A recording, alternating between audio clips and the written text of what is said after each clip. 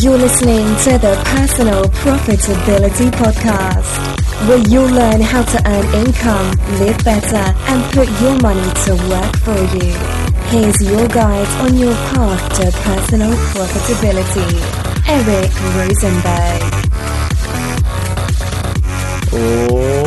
Ladies and gentlemen, boys and girls, children of all ages, welcome back to the Personal Profitability Podcast. As always, I'm your host, Eric Rosenberg, and recently I was at the FinCon conference that you guys hear about in most episodes, and I spoke on how I had my journey from where I started my blog, where I started my career, to what I'm doing now full-time, making my living working online.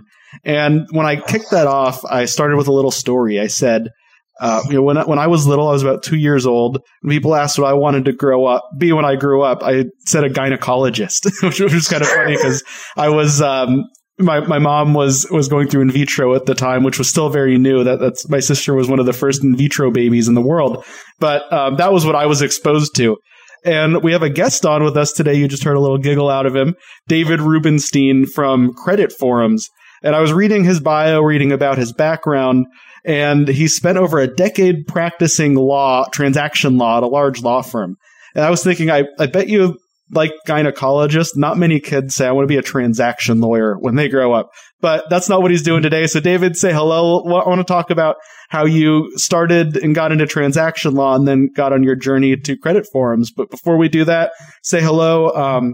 Give everyone like a little the 15-second elevator speech just about you, where you're from, and what you're up to. Okay, well, Eric, first, thank you for having me on. You have a great podcast. And I mean, my journey, I guess, is pretty simple.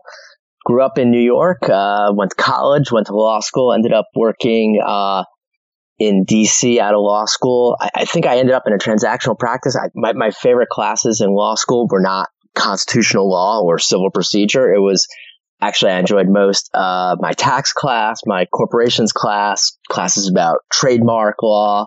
And I just happened to end up in DC in 1997, and things were just popping there at that time. A lot going on. That was in the dot-com boom years. So there was a whole lot going on in corporate mergers and acquisitions and that whole world. So is that what you were focused on? What was your primary focus? Yeah, I spent several years in a venture capital group at that time.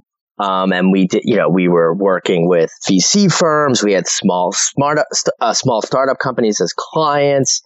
We were working on big M&A deals, companies going public. In fact, T-Mobile. If you have bad service, you could partly blame me. I was like a junior associate on the deal. It was a roll-up of 3 different companies. So I am partly at fault. Well, I have Google Fi as my phone service, and Google Fi runs on multiple different networks, and one of them is T-Mobile. And I have a little app that tells me, and right now when I'm at home, it connects through T-Mobile. But when it doesn't work, it just flips over to Sprint. So when it doesn't work, I can blame you that I'm using Sprint. Right. So then the dot-com crash happened. I basically switched the focus of my practice over to real estate. Were you practicing on your own? Still at big firms. So I practiced in real estate law. Then I ended up down in Florida. I was working at a good-sized Florida-based firm and doing some real estate development on the side. How did you get into real estate? What was that, like your fallback idea when you started applying for transaction law jobs out of law school? Or was that something you discovered and thought this would be a fun place to take your career after the bubble burst? Well, I mean, the bubble, I happen to have relationships with partners in the real estate department who are really good people at the firm I was at the time, and I was able to segue over. So you stayed at the same firm? It's called career preservation. I totally get that. I was a large telecom company I used to work for just in the last couple weeks purchased another large telecom company I used to work for. And the reason I left the first one was because it had been purchased. So I know how that goes when you're thinking, I can see the writing on the wall. I might not be here much longer unless I make a change. Yes. So I was in real estate development from about 2004 through 2009. Was that focused on commercial or residential, like big tract projects? What kind of real estate were you doing? We were developing small residential developments and an office building property. We also had a property that we're taking through the zoning process at the time for assisted living facility. So I managed not to lose my shirt in that. So bailed myself out again somehow. And I think because I was naturally transitioning out of that at the time, because my wife and I had decided to move from South Florida. My wife was pregnant, just gotten pregnant. We decided to move from South Florida to Atlanta. We decided we were not interested in raising our kids in South Florida. We didn't want to live in a gated community. We didn't want to live in South Florida and pay for overpriced real estate like 20 miles from the ocean. That was the best move I ever didn't make. And so we ended up in Atlanta, where we've been living and happily. Did you have any family there? What was the big draw to Atlanta? I'd gone to college in Atlanta. I've been back plenty since I'd graduated. I had a bunch of friends here, so I knew what I was getting into, and it has a great legal job market.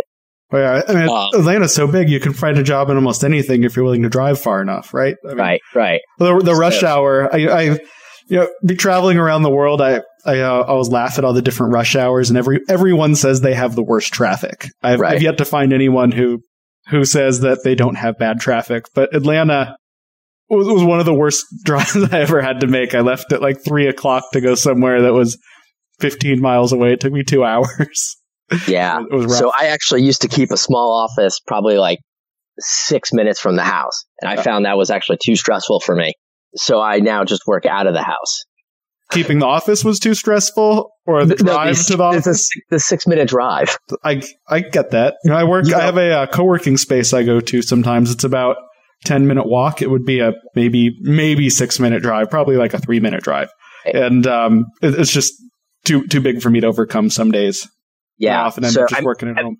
I mean, when it's the 6 minutes, you're like, no problem. That's what I expect. But those times where the traffic backs up and it's like 15 or 20 minutes, I'm just in there, I'm angry. I don't want to be in the traffic. When you're sitting there and you know that you could just abandon your car and walk home faster. When they had that giant like snowpocalypse a couple years ago, my old boss, who's still in the Atlanta area, he was there at a different company. I didn't know him yet when the snowpocalypse happened. When there was that like 48-hour traffic jam through Atlanta, he said he got out of his car, left it, walked a couple miles home with carrying one kid, holding the hand of the other, and because they didn't want to spend the night in the car. Yeah, I mean that's essentially what I did. I parked my car near a mall and walked the final 3 miles home because I'd been out meeting somebody for lunch. So I ended lunch around 1 and it had started snowing. I mean, and this is like normally would have been like a 10 or 15 minute drive. Yeah. And I got home around, I think, 8:00 at night. Oh, and that's, I grew up in Colorado, so we kind of laughed at Atlanta at that point. But then I moved to Portland and we had snow and the entire city shut down. So I was like, oh, so this is what happens when you don't live in Colorado and it snows. Right. Yeah. Well, so you work at home now still? Right. Okay. Yes. So I have I'm sorry, excuse me. I'm drinking a fizzy water, which I shouldn't do on a live show. I get that. Actually, our water here, I live right by the beach, which is awesome. But our water does not taste as fresh as we are to a salinated water source. It's all hard and gross. So I drink mostly bubbly water I get from our Kroger brand here. It's called Ralph's. We drink a lot of Ralph's bubble water. I get it. I'm big into LaCroix, and I'm always searching where I get it for the cheapest per can. I love that. You got to get your most value per ounce. Yeah, exactly. Lowest cost per ounce. That's what personal finance is about. Sometimes, getting your best bang for your penny or your buck. Right. Even if it's on bubble water. Exactly. So best bang for your buck. I like to think. And so nowadays I have my own small law firm. Mostly I do a wills, trust and estates work, and I do work with some small business people as well on smaller transactional deals than back in the law firm days. And I have the Credit Forums and Credit Shout websites. I guess I've I've always been into personal finance. What was it about personal finance that hooked you in the beginning? I don't know. Is your family into it? Was it, or is that just? I hate to go down the stereotype joke. We both have very Jewish sounding names, so I know that caring about money runs through the tribe. But what was it that spoke to you about personal finance? I have to say, I think it was my own OCD type nature. Did you ever have any big finance issues that you had to work through, or were you always just on top of things? It was just part of your nature. I think it's just part of my nature. I mean, it started out in college where I, along with a couple of friends, we wanted to know all the places we could go and eat for $5 or less or $10 or less for unlimited food. That sounds like an app idea. Is there an app for that? Maybe today, but you probably have to up the limits, since this was 1990 to 1994. My dad, I was talking to the other day. He gets mad, like when he goes to Chipotle and he sees it's like $7 or $8. He's like, that's a dinner time price. That's not a lunchtime price. It shouldn't be more than $5. Like, Dad, it's 2016. Prices aren't reasonable anymore. And, now I'm the one with a kid who walks uphill both ways to school in snow, I guess, for my kids. Absolutely. Yeah. So back in the day, I started out, I was just trying to spend less money on food so that I have more money on beer. That's a totally respectable budgeting technique. I will say for longtime readers and listeners, it's okay to spend money on things like beer or Starbucks or whatever your thing is, as long as you can find a place elsewhere you can save that lets you pay for that. So for you, it was budget eating let you increase your beer budget, which I think is a totally respectable decision. Like I recently, a few years ago, I cut my cable. I did the math about a month ago. It saved me $4,200 in the few years since I've cut cable. I was spending about $70 a month. And, so how are you getting internet? Well, I have cable internet. I didn't for a while. I had DSL, but I don't have cable TV. Right.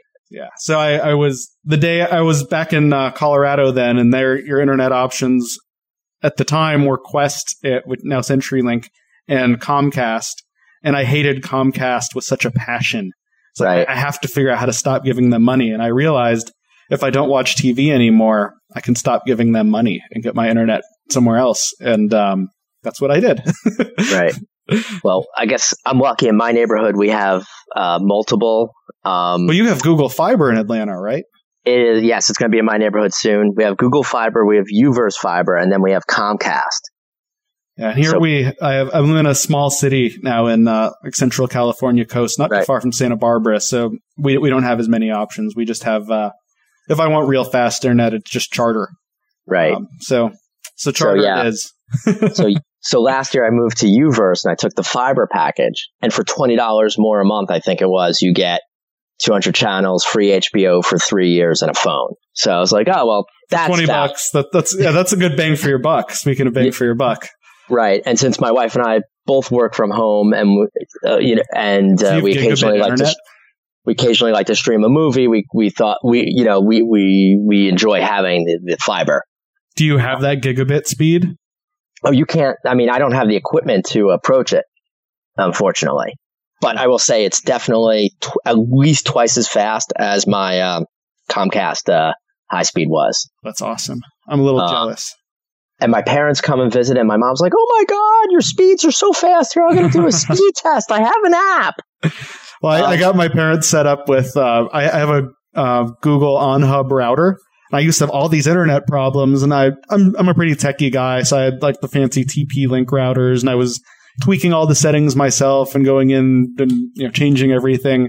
And a lot of techie geeks like me hate the OnHub router because you can't do that, but it just kind of works. I've not had any problem. I plug it in, and that's it. It works. And I set my parents up with the same thing. They had internet problems forever with Comcast. They had the wireless router Comcast gave them. Right. Plugged in an OnHub to the router and turned off the Wi-Fi on it. Boom! It was great. And I did the same thing for my in-laws. So if you feel like your bottleneck is in your home network, I highly recommend that. Yeah. Well, my personal experience, those new wireless N routers, you get much greater range out of them. Oh yeah, yeah. This is an AC. So it's it'll go like a gig per second, but the internet coming in is so much slower. Yeah, so I'm not hitting a gigabit speed, but we're getting very fast speeds up to 100 megabytes. Yeah, and I mean, even for like 4K, like you don't really need faster than that. Yeah, and my Wi-Fi is now like reaching out to the front street, way into the backyard. So I'm covered wherever Sweet. I'm walking around. I love it. Anyway, so enough about tech nerds. Back to money nerds. So you always had this money gene in you. You were always focused. So when I'm in law school, I went out and when I was in law school is when I had my first computer. Yeah, I know, I'm old. And, all you could buy at that time were word processing programs and like Quicken. So I was like, I'll buy Quicken. I started keeping track of my spending. I wanted to know where my money was going. Nowadays, what do you use now to track where your money is going? I have a Mac and I use the Quicken for Mac. It's okay. Is it your same personal file that you started all those years ago and you've just kept upgrading and upgrading? No, because I actually, for many years, I enjoyed Microsoft Money, which they stopped making, I think, around 2004. And I was like legacy supporting that up until I switched to my Mac in 2010. I've been a Mint guy since 2007, on and off. I've always had the same account since 2007. It was brand new then, and I've yet to find the exact perfect app that I want. I've thought about building one, and there's some close ones like Personal Capital. I use it myself. At personalprofitability.com/personal capital is my referral link. What's cool about Personal Capital is it takes all your investments and gives you all this awesome investment analysis on your retirement accounts and what your fees are. But it's kind of weak on budgeting. You go to Mint, they have all these budgeting tools, but the investment stuff isn't even accurate for my account. It didn't know how to handle a stock split a few years ago. I was like, if you can't handle that, and then there are connection problems all the time. So it's like, what's the perfect solution? The best one I found right now for me is Personal Capital, but there's I've tried YNAB. You Need a Budget. I've tried all these different budgeting apps. So it's always interesting to hear what people use. So it's Quicken. Okay. So I don't think there's any, I like the guys from Personal Capital, by the way. I've met them at FinCon and they're great. Oh yeah. I have yet personally to find anything that's great for tracking your investments and having a budget on. It's like they think people need one or the other. What about people who want to budget and invest? And it's funny because I just actually always create our annual budget with my wife in Excel. You're doing it old school. And then I input what I want into Quicken to track it during the year. And then at the end of the year, I export it back out to Excel. Yes, I was an Excel junkie for before I went online full time. I was using Excel like 8 to 10 hours a day. Right. So I know the Excel feeling. Yeah. I mean, if I really wanted to go crazy, I'd give up automatic downloads and just, manually enter everything myself. Those automatic downloads, that's like big time saver. There's kind of two philosophies in that, right? There's like the YNAB philosophy, which is you should manually input everything because that makes you think about what you're spending. But then on the other side, I'm like, I would never do that. I just know myself. I can't do anything manually. Like I try to automate like little stupid things in my life. Like I read about this guy who created a script at his office that he could push a button on his computer and he'd hacked into the Keurig at the company's office and set it so he was like a certain number of steps from his desk, it would turn on the Keurig. Like it would like delay like 7 seconds. So when he got there to the machine, his coffee was waiting. That guy is my hero. Like that's the level of awesome that like I got an Amazon Echo, I have a Google Home on the way. It's not here yet. Like I want like everything in my life automated. Like that would be so fun. So, well, there's no way I'm doing the manual entry because between me and my wife, so then my next step was I graduated law school and I get this mailer from Duke. Oh, would you like the Duke University credit card because a percentage of your contributions go back to the school as a donation? And I was like, oh, that's cool. But I get no like tax benefit out of it. Nothing back to me besides like, feeling good about about Duke's not, like I always have and they don't need my money. I always have mixed feelings about like when schools ask for donations. Like undergrad, I went to the University of Colorado. I got a full ride scholarship. If they ask for money, I'm like, cool, you guys let me go here for free. That's awesome. I kind of feel like I owe one to them, but it also came from the Boy Scouts. It wasn't just from the university. So those ones I feel like I should get back to. My MBA, I paid them $67,000 and they gave me like $3,000 in scholarship on that. So I'm like, really? Do I need your credit card or to donate to you? Like, I already gave you my donation. and that's when one of my colleagues at work was like, introduced me to Rewards credit cards. And so once I got my first Rewards credit card, I was like, everything I spend has to be on a credit card. Totally. Because why should you spend money and not get free stuff? Yeah. So now I don't take it as far as some. I have one friend here in Atlanta, and I don't know how he manages it. His wife describes it as a multiple spreadsheet scenario, but apparently he has opened 18 cards in the last 18 months. Wow. I have like 14 all the rewards right so that they could travel, for free. I actually got turned down for the first time for a credit card last week, which is a super bummer. There's a new one. It's called the Chase Sapphire Reserve. Yeah. It has a 100,000 point sign up bonus right now. It's this awesome card, but it has a $450 annual fee. So it's definitely not for everybody. Right. 100,000 point sign up bonus after spending, it was like $3,000 or $4,000 in the first 3 months, which that's no big deal, especially with manufactured spending. So there's that. There's a $300 statement credit you get on the first $300 you spend a year on travel. So that like offsets your annual fee. So it's really more like $100 annual fee. And you get lounge access, all these things. I was like, sweet, I want this card. But Chase has this new rule. They call it the 524 rule, where if you've gotten 5 new credit cards in the last 24 months from any issuer, they won't give you this one. There's a few cards they have. So I've heard a few people said that if you go in branch, they can sometimes overturn them if they turn you down for the 524 rule. But I had no luck. My friend did get turned down for that card, did go into branch, is still turned down, and now is thinking about becoming a Chase private client. I was like, how much work are you going to do for this card? It's a pretty sweet card. He told me the real reason he wants it also. Yes, it's sweet, the 100,000 points, but also the $300 annual credit on your travel that they'll give you. And that's every calendar year, not every card year. You could use it twice in your first card year if you take it out by the end of this year. Which is brilliant. So you could get 600 of credit on a 450 fee, get the 100,000 points, transfer those out to United, and maybe I need to be a private client too. So he's like, he's just like, he's fixated. He wants it. So speaking of credit cards, so that's your thing now. Is credit scores, credit cards. Right. How did you leap into doing this professionally from law? Why don't you kind of do both? It sounds So this is right. I'm still doing both. So I'm still practicing law, and I'm working on the website. So that's like the side hustle. The law is the primary hustle. Yeah, and it's fun.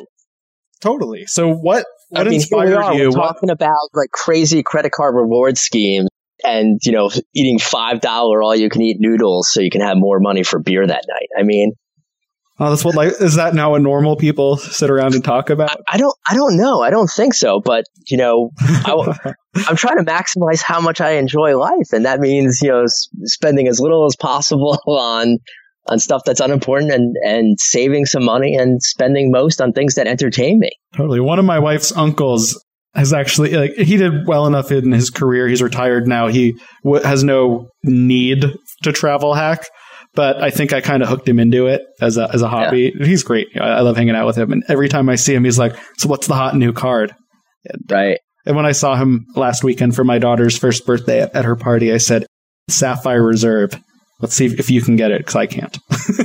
So I'm gonna follow up with you. I'm gonna apply for that card. I'll probably do it like over Thanksgiving break when I have some time.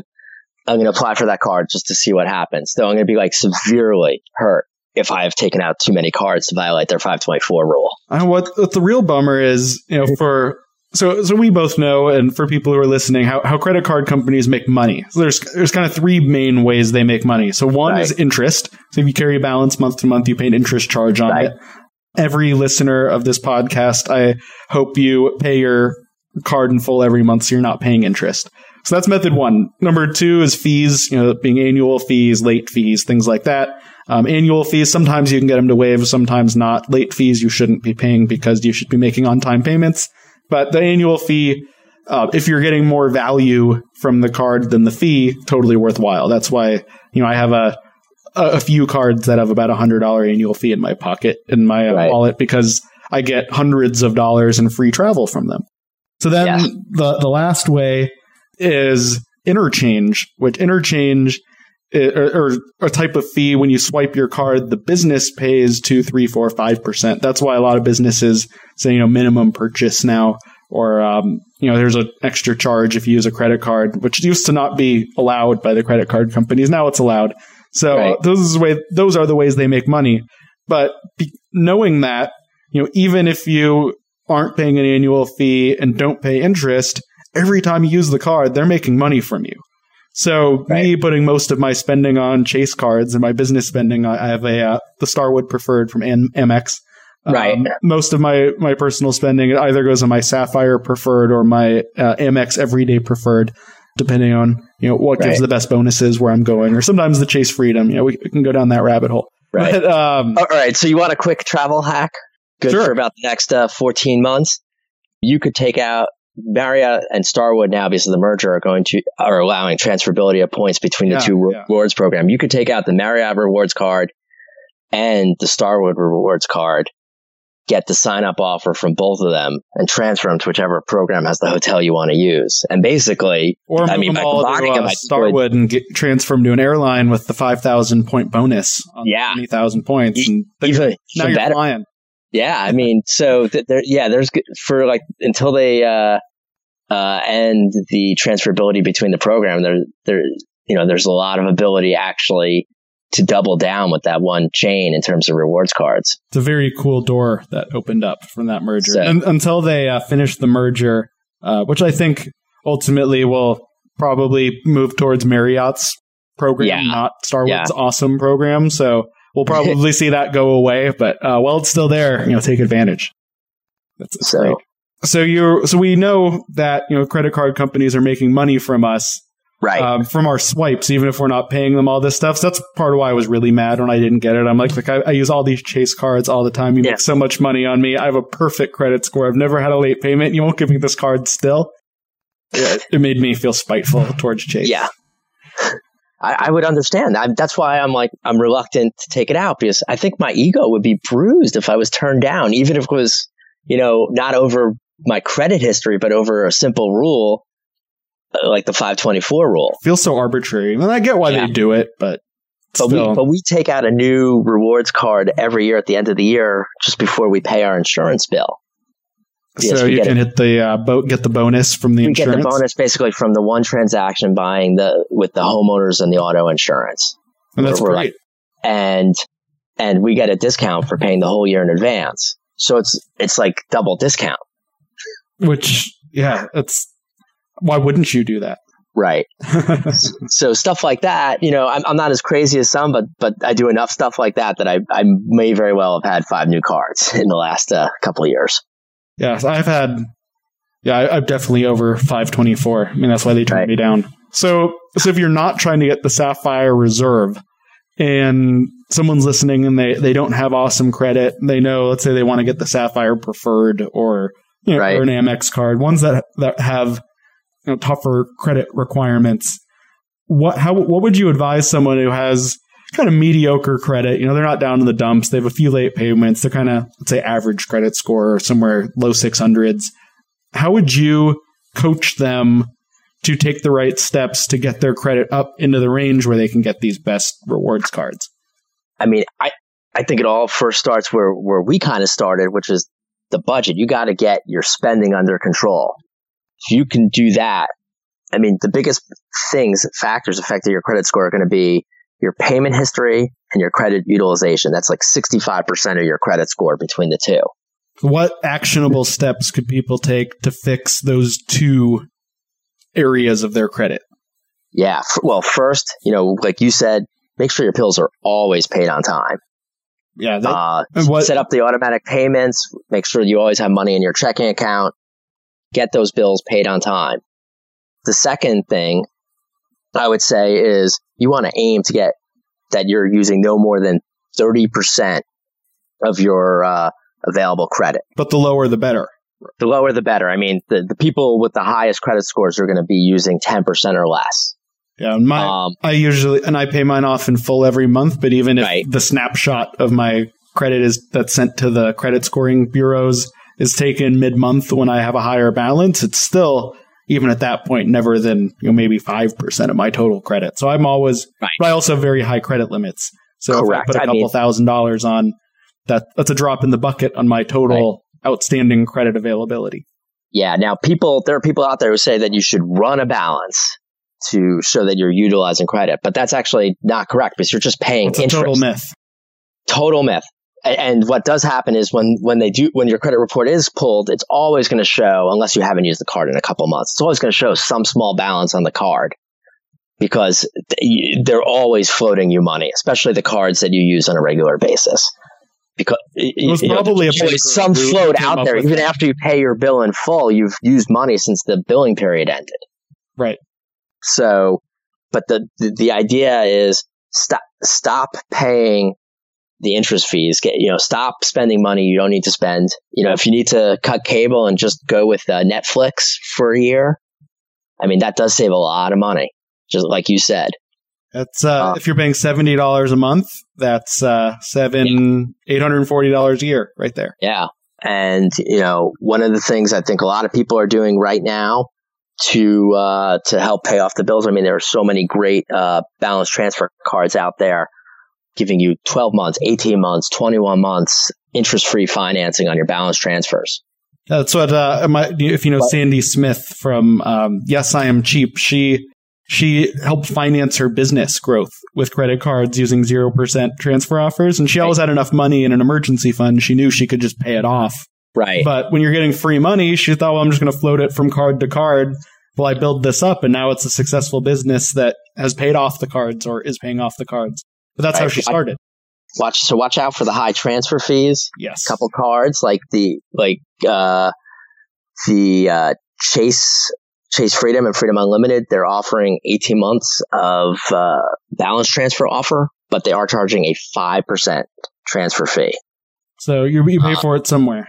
So whereas you could go with the Chase Slate, if you have excellent credit, but just a running balances, you could go to the Chase Slate, no balance transfer fee. Which actually my wife might be getting one of those. We were looking at, she has the Southwest card, and we decided against this because they wouldn't do it. A common technique for travel hackers. So one of the factors in your credit score is how long your cards have been open. Yeah, don't close your cards. Right. So if you get to a card with an annual fee that you're thinking, okay, I don't want this anymore, a lot of people would say, well, I'll just close it, right? I mean, that's the logical thing. But a lot of people don't know. Let's say you have a Chase Sapphire Preferred. That's a bad example because it's an awesome card that I wouldn't want to get rid of.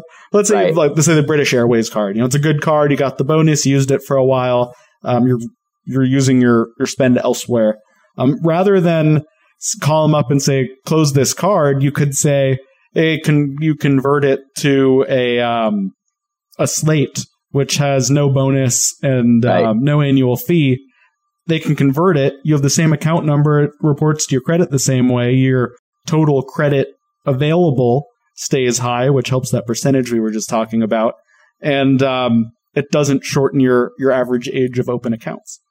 Right. That's a good point. But it's always good to have a couple cards, no fees, that even if you don't use them that much, keep them open. And how often would you suggest using a card so the banks don't close them for inactivity? You probably would need to use it, a couple times during the course of a year. Yeah, so I had a couple closed that I hadn't used much, and and I get why, because I didn't use them. Right. I have a Citibank card that I opened years ago, actually to help finance the first purchase of the first iPad when that came out. And I don't think I've used it since, and they keep on mailing me new cards for it, and it still shows up in my bill view when I go there. That was the one that got closed recently. It was my old Citi cashback card I opened in like 2007, right. And I just kept it open, and I used it like once or twice a year, and they decided that wasn't enough, I guess. Yeah. So, I mean, now if you have a good credit mix, so if you have a mortgage, and that's going to help as well. You know, they're not just seeing credit card debt, you know, car loan maybe, though, you know, I'm super cheap about my cars. I had a car loan when I got my car, which I've now had for 9 years. It's a Toyota Corolla. The thing's going to last for, you know, I'll probably get rid of the car in 15 years when my daughter turns 16. Yeah. That's probably driving it by that point. I will give it to her and I will get something new in 16. Yeah. I'll just plan that into my budget. So whatever a car is going to cost, but who knows what a car is going to look like? It's probably just going to drive itself, honestly. I was talking to my wife a couple weeks ago. I said, do you really think our daughter's ever going to have to learn to drive? She's a year old, just turned a year old. Do you think she's ever really going to need to drive a car? And my wife's like, well, I want her to know how to drive a car. I said, well, what if she could just get in the car and say school or home, and it'd just take her there? And a lot of people are having trouble wrapping their mind around that. So whatever we're riding around in 15 years. Well, I know a lot of personal injury lawyers, police officers, and members of the judicial community who would be out of jobs if we weren't giving out all those traffic tickets. I think that would be an okay economic change. Yes. Well, we would have less malinvestment. And we'd also have less drunk driving, less tired driving, people falling asleep. It could save a lot of lives. Yeah. God bless Uber. Now, there are going to be some people out there maybe listening who don't actually utilize a lot of credit cards. They're not maybe junkies like apparently you and I are. And maybe they've never had an auto loan and managed to get through school without taking on any debt, but they want to get a mortgage someday. That's rough. What do you do? So actually, it's some good news out of Fannie Mae. They're changing the underwriting rules. They're updating them. This is going on right now. You know, where these thin credit files, they're getting underwriters to look at payment history. What percentage of the bill you're paying.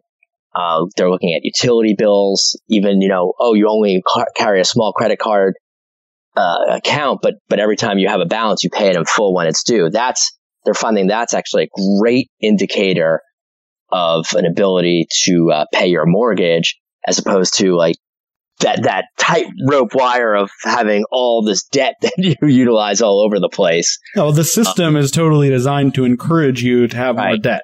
And that benefits all the companies that are involved in credit and credit reporting if you have debt and pay interest on it.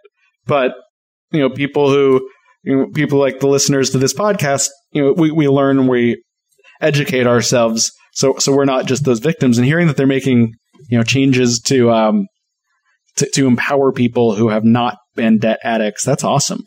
Yeah. So, I mean, and there are going to be people, now there are a lot of people who listen who totally spend within their means, but like us want to, you know, garner credit card rewards because it's the same price. Mm-hmm. So we might as well get, you know, some benefit. If I'm spending money, I might as well get something. Yeah. You know, but there are people who doesn't like just, free stuff. Yeah. There are just people who won't do that, don't do that. They like to spend their money as cash. They think it helps them keep their spending under control. And I totally respect that. And I'm glad to see that we're taking positive steps so that they're not negatively impacted in their ability to finance a new home. So there's a handful of services out there now where you maybe pay a company $10-15 a month to report your rent as a credit account to try to help increase your credit score. Do you think for people who are kind of no credit people, those services are worth the cost? $10 or $15? No, I don't think that's worth the cost. Not with these new rules, and the underwriters looking at it. Yeah.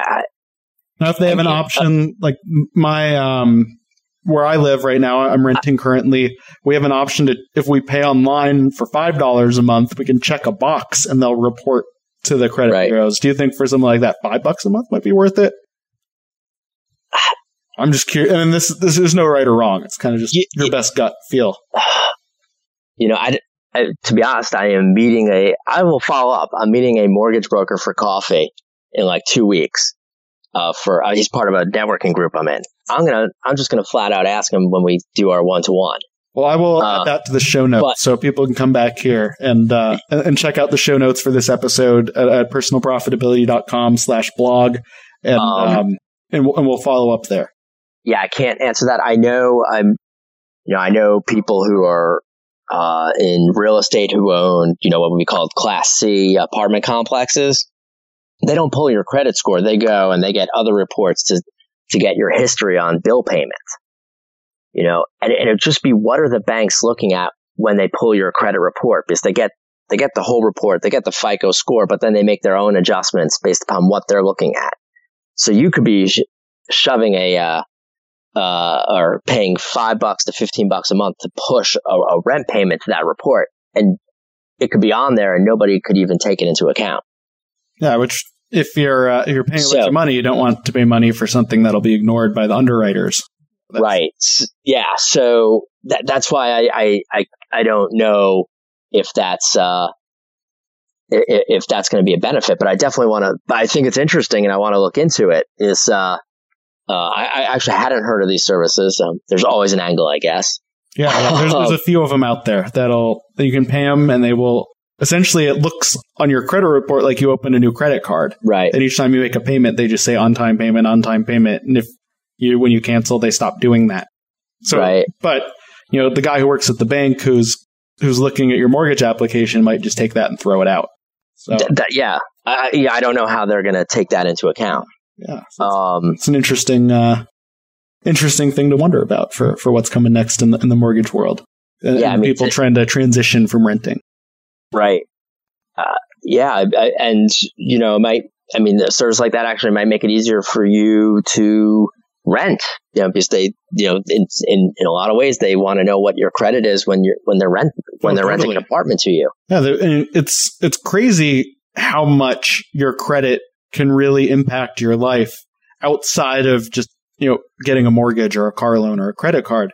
And people look at it when you're applying for jobs. If you have any kind of financial responsibility in your job, that's usually part of the background check. It was part of my background check for every job I've had since college, other than the short stint I had as a waiter.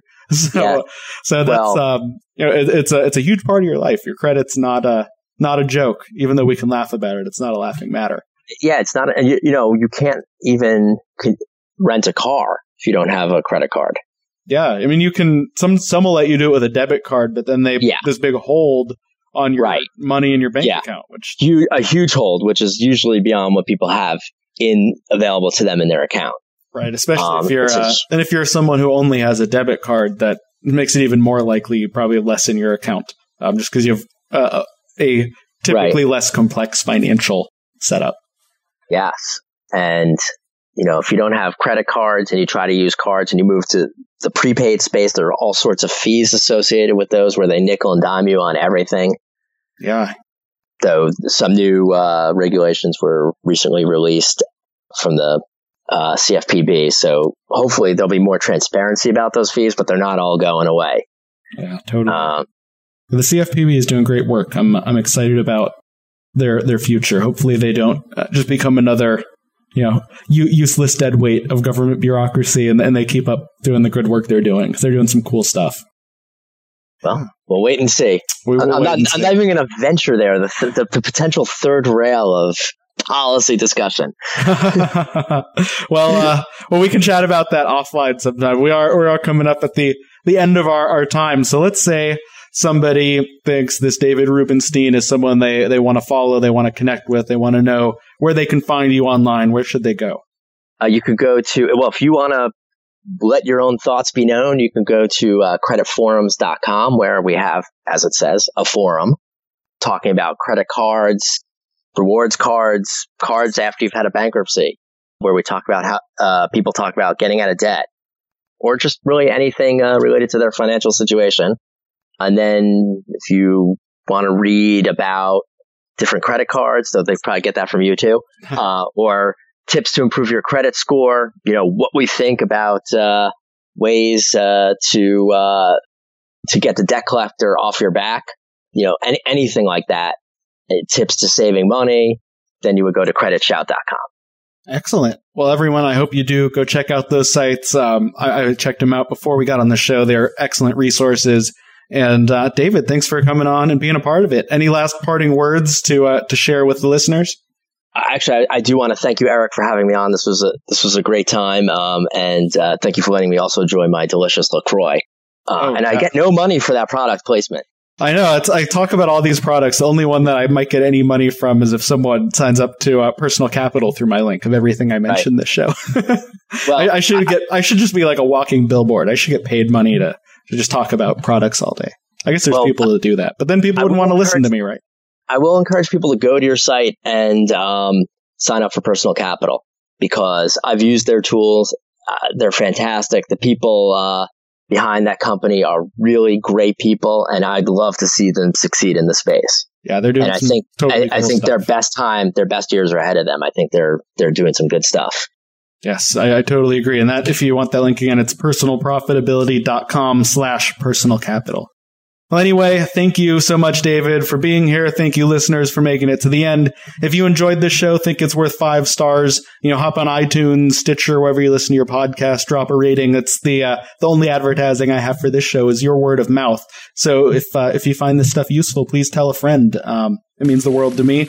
And thank you again, David. Thank you to everybody for being a part of this community. And until next time, stay profitable.